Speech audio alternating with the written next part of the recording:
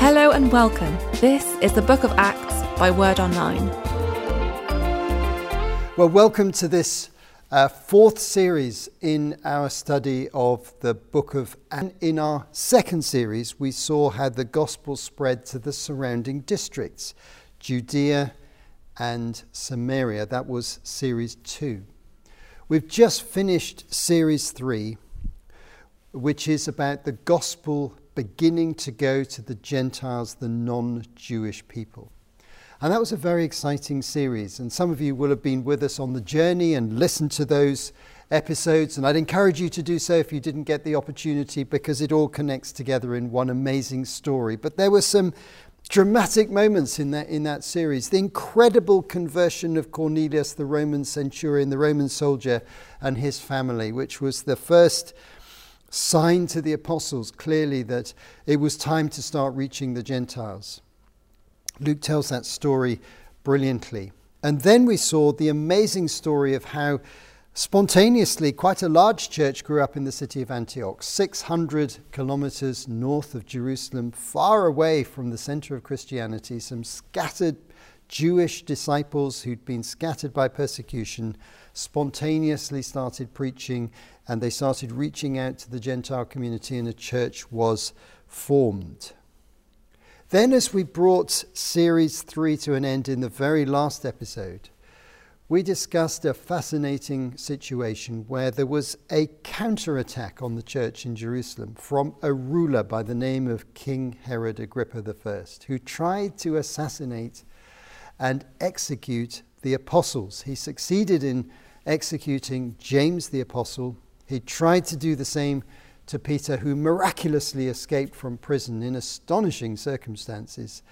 And then shortly after that, Herod Agrippa himself died unexpectedly and suddenly, and that whole resistance to the gospel ceased. That whole wave of persecution came to an end at that point.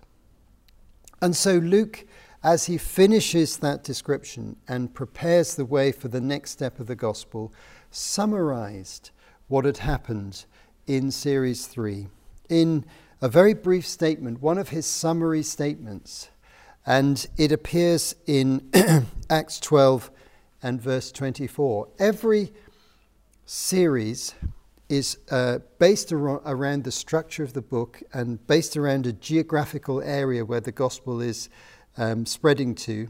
And so there's a summary statement at the end of each one. There's a summary statement at the end of series 1 in Acts 6 verse 7. There's a summary statement for series 2 in Acts 9 verse 31. And then this summary statement comes with which we completed the last series. And it says in Acts 12 verse 24, "But the word of God continued to spread and flourish."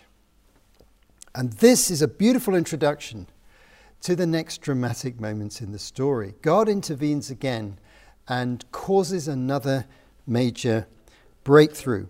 And that's a story we're going to look at as we look at the very end of Acts 12, and then we go into the first part of Acts 13. But first of all, the very last verse of Acts 12 gives us the context and the situation.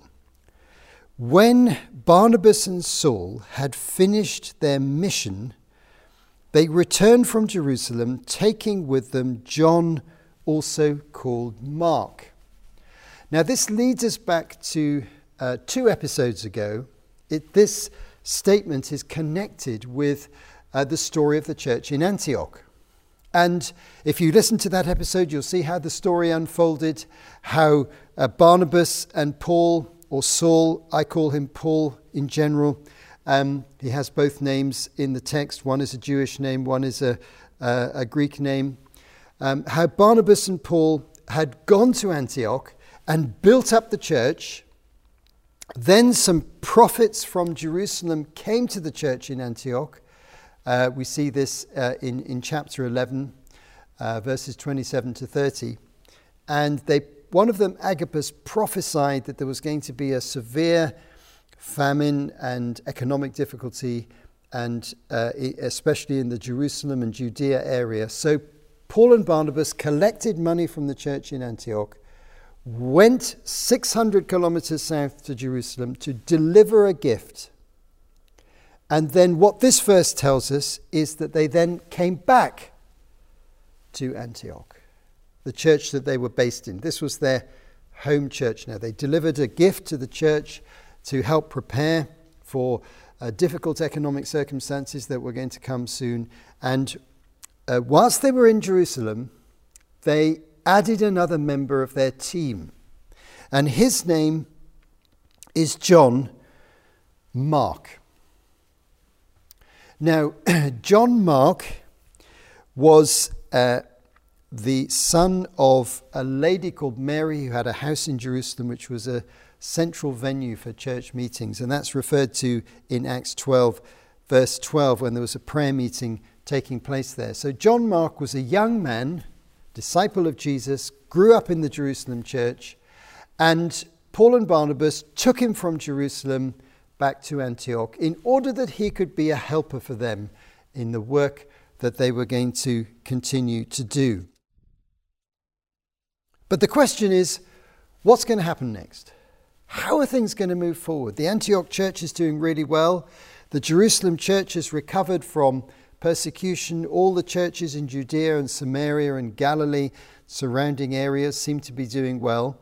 But there are whole areas of the Roman Empire that as yet have got no churches, no Christians, no witness, no evangelism. And this next passage tells us clearly how God opened up the door to a new area. And it all started in Antioch. And if we remember that Antioch is a strong church, many hundreds, perhaps thousands of members by this time, which has a strong leadership team. The leaders are actually named here, and we're going to look at who they are, which include Paul and Barnabas, but others as well. And we see what happens in Antioch, which opens the door for the future of the church.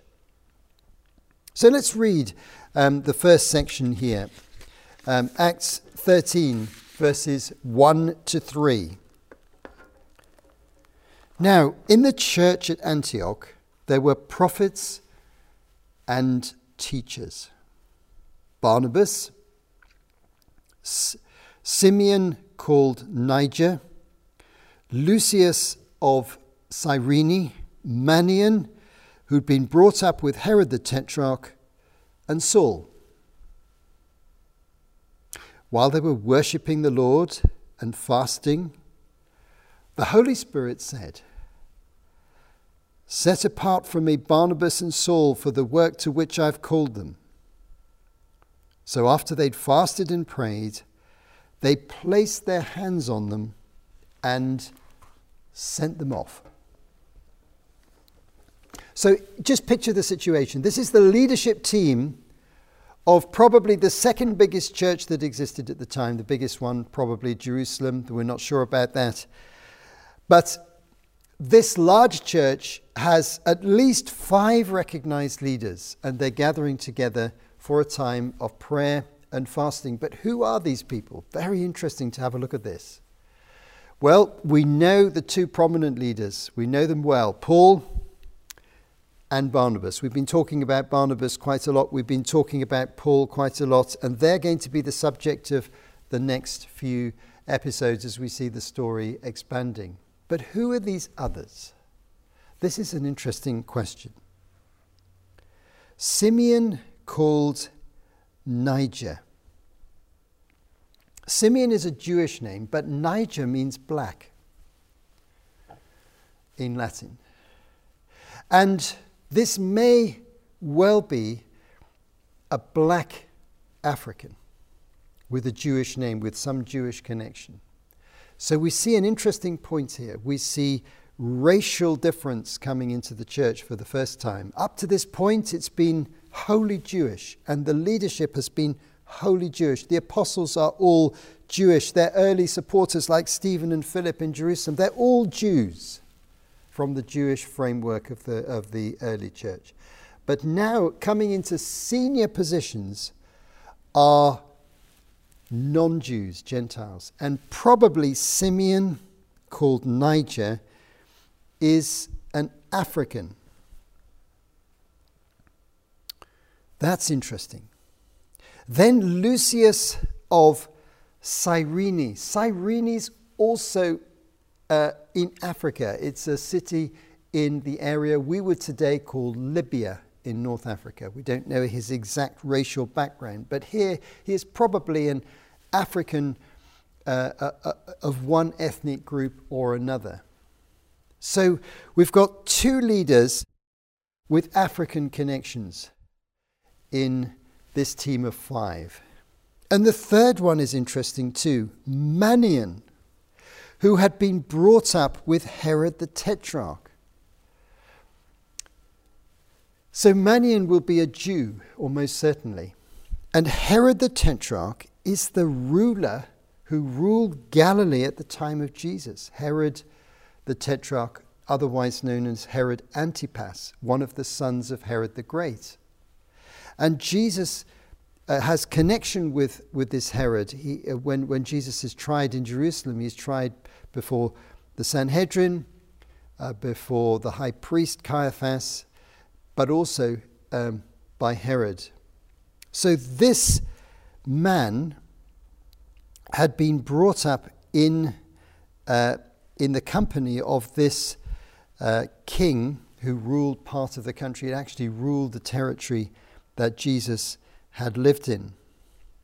And Herod was opposed to Jesus, but this person who'd been brought up with him had been converted. So this is an interesting team of 5, isn't it?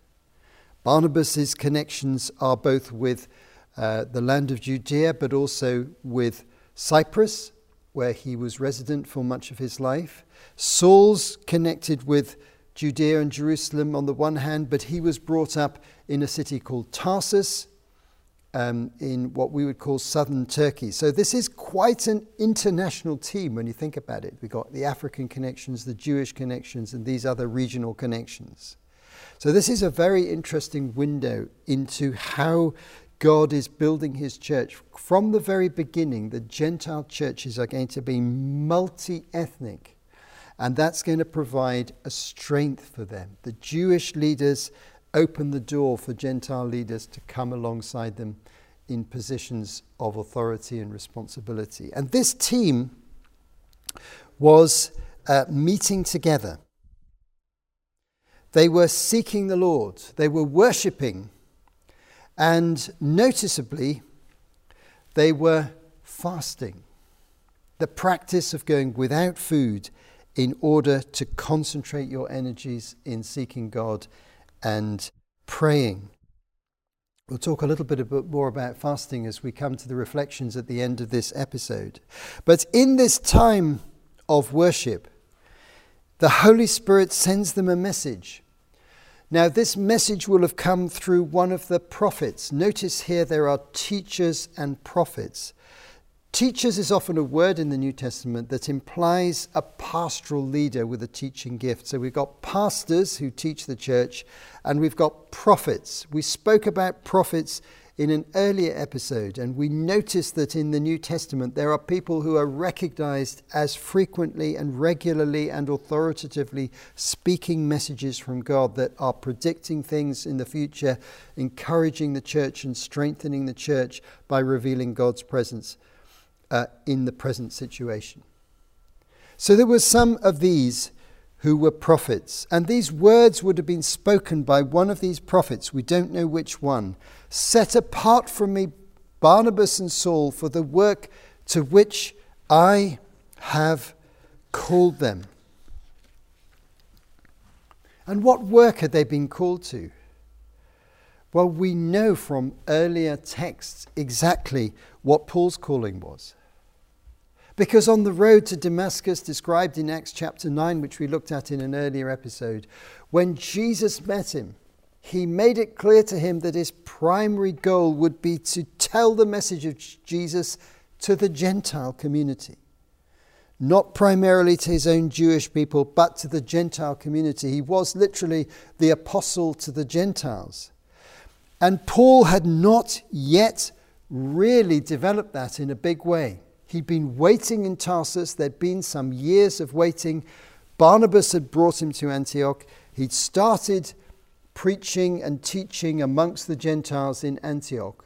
But he knew that his calling was much bigger than one place. He knew that he'd be traveling around. He had this calling in his mind that was as yet unfulfilled, and he was waiting to see how it might be fulfilled. And as he was waiting, the prophet spoke and said, "Set apart Paul for the work I've called him." And in that instant, Paul would have no question, no doubts as to what this meant. He must move on from Antioch and start traveling to further afield, into the areas that had never had the gospel preached. And Barnabas knew that his job was to come alongside Paul and to support him, as he'd always done, right from the first time he met him, as described in Acts chapter 12.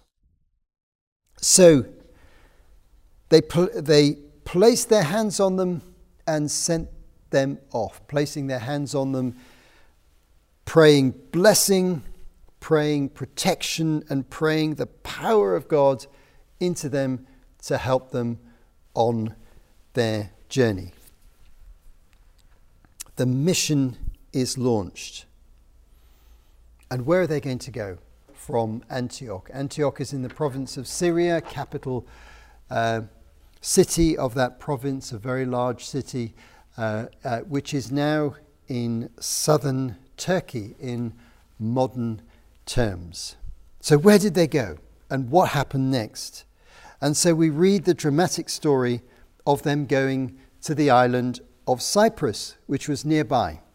And we're going to read it from Acts 13, verse 4 to verse 12. The two of them, sent on their way by the Holy Spirit, went down to Seleucia and sailed from there to Cyprus. When they arrived at Salamis, they proclaimed the word of God in the Jewish synagogues. John was with them as their helper.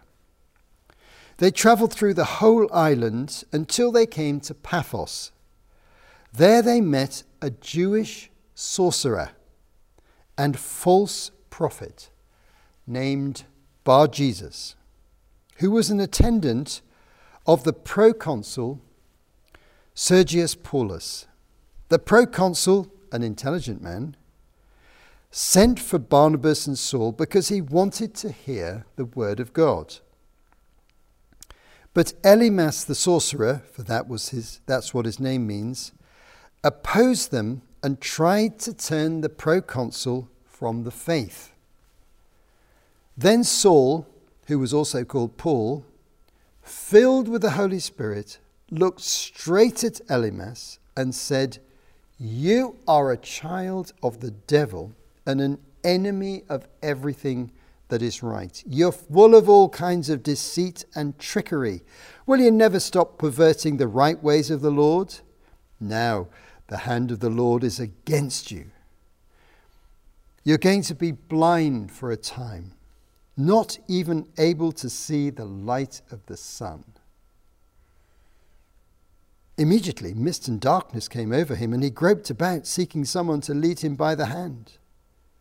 When the proconsul saw what had happened, he believed, for he was amazed at the teaching about the Lord. So the mission is launched, and they choose this nearby island of Cyprus. It was a Roman colony, part of a nearby province, but it was also Barnabas's home country. So it was interesting that they chose to go there first of all. That's where he'd grown up. That was the land and territory that he knew. And they decided to go to the synagogues first. These would have been synagogues Barnabas had visited before. Interesting. So they start with a place that's familiar to him. And they preach in the Jewish synagogues. And they travel across the country from the east right across to the west. And they then encounter the Roman official, the proconsul Sergius Paulus, who is in charge of the island and looking after it as part of one of the Roman provinces. And they encounter an opponent someone involved in occult activity, someone involved in what we would call witchcraft or sorcery.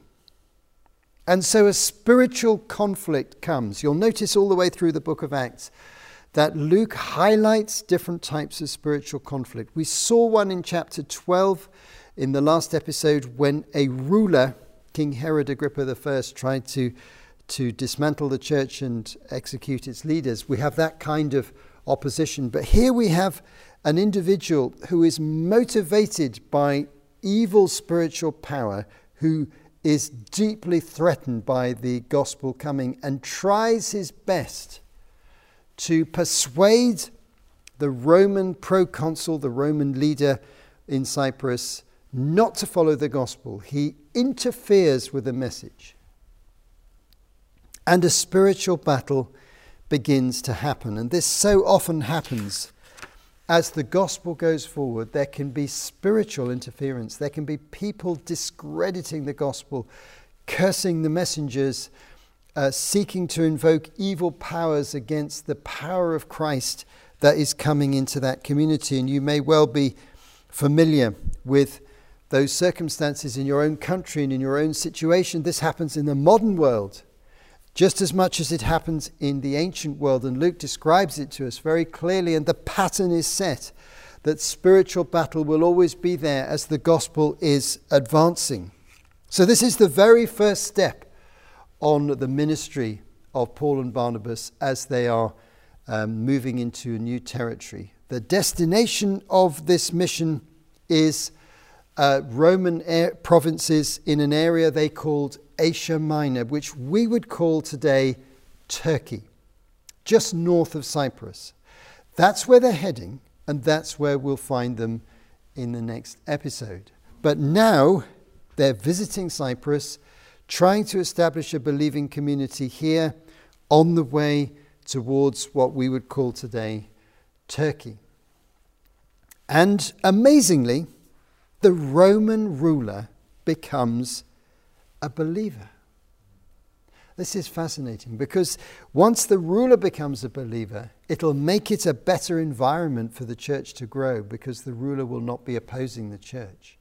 So that's a great victory for the Holy Spirit there. And we notice that Paul is filled with the Holy Spirit as he's speaking boldly in the synagogues and then confronting this occultist and by divine power causing him to be blind for a time. And Paul knew what that felt like. It had happened to him on the Damascus Road. And somehow or other the Holy Spirit enabled him to believe that this would happen to this man in order to stop him from his false accusations. And so it was that Elymas, the sorcerer, the occultist, was humbled. And he couldn't even see the sun. He couldn't see where he's going. He needed people to help him walk around for a period of time. A miracle came that opened the door for the gospel. So what can we learn from this interesting story? Some reflections as we bring this episode to an end. First of all, Antioch is a great example of a healthy, dynamic church. We've seen its early growth. We've seen its multicultural leadership. We've seen that it's got team leadership. But we now see that it is a church that's willing to send people and even send its most talented leaders on mission. This is a sign of maturity. And this is what happens when God begins to start an apostolic movement, and it happens in the modern age. You tend to get resource churches or places where there is money, people, prayer, skill, leaders, and those resources are sent out to places in order to start new churches. That's a pattern of church growth and development we've seen all the way through the centuries. And it starts right here. It started with Jerusalem to some extent through persecution, but it starts here in Antioch very systematically through prophecy. There's a message. Send Paul and Barnabas. Don't keep hold of them. So Antioch is a great example of a healthy and dynamic church. But we see here another interesting point, the creative and dynamic power of prophecy. A single authoritative directional prophecy can open up things for God, both at leadership level and at a personal level. If God speaks a word very clearly about what you should do, that's directive and clear, recognized, checked, it can change your life. This word, set apart from me, Paul and Barnabas, for the work to which I've called them, change their lives and change the destiny of the church. I also want to draw your attention here to fasting. This is a discipline of the early church that originates out of the teaching of Jesus himself, who, as we saw in the life of Jesus, Series 4, Episode 13, in the Sermon on the Mount, taught on fasting. And he spoke of fasting in Matthew 6, verse 16 to 18. He spoke of fasting as something which would naturally occur in the church as people are seeking God's will. So I want to challenge you and encourage you, if you're a Christian believer, is fasting part of your Christian life? When you're seeking God and you need his help, when you're asking for his guidance, when you're seeking to know him better, this is the time to practice fasting. So you might want to go back to look at the life of Jesus, Series 4, Episode 13, to find out more about Jesus' teaching about fasting. And the final thing I want to just say by way of a reflection is, here is another lesson in spiritual warfare. The way that spiritual warfare works in the book of Acts is that as the gospel advances, as the kingdom progresses, there will usually be a counterattack. It's not a battle you go looking for. Our job is not to be interested in any of those things. We're interested in just pushing forward with the gospel. But as we do that, entrenched spiritual powers and human opposition will arise.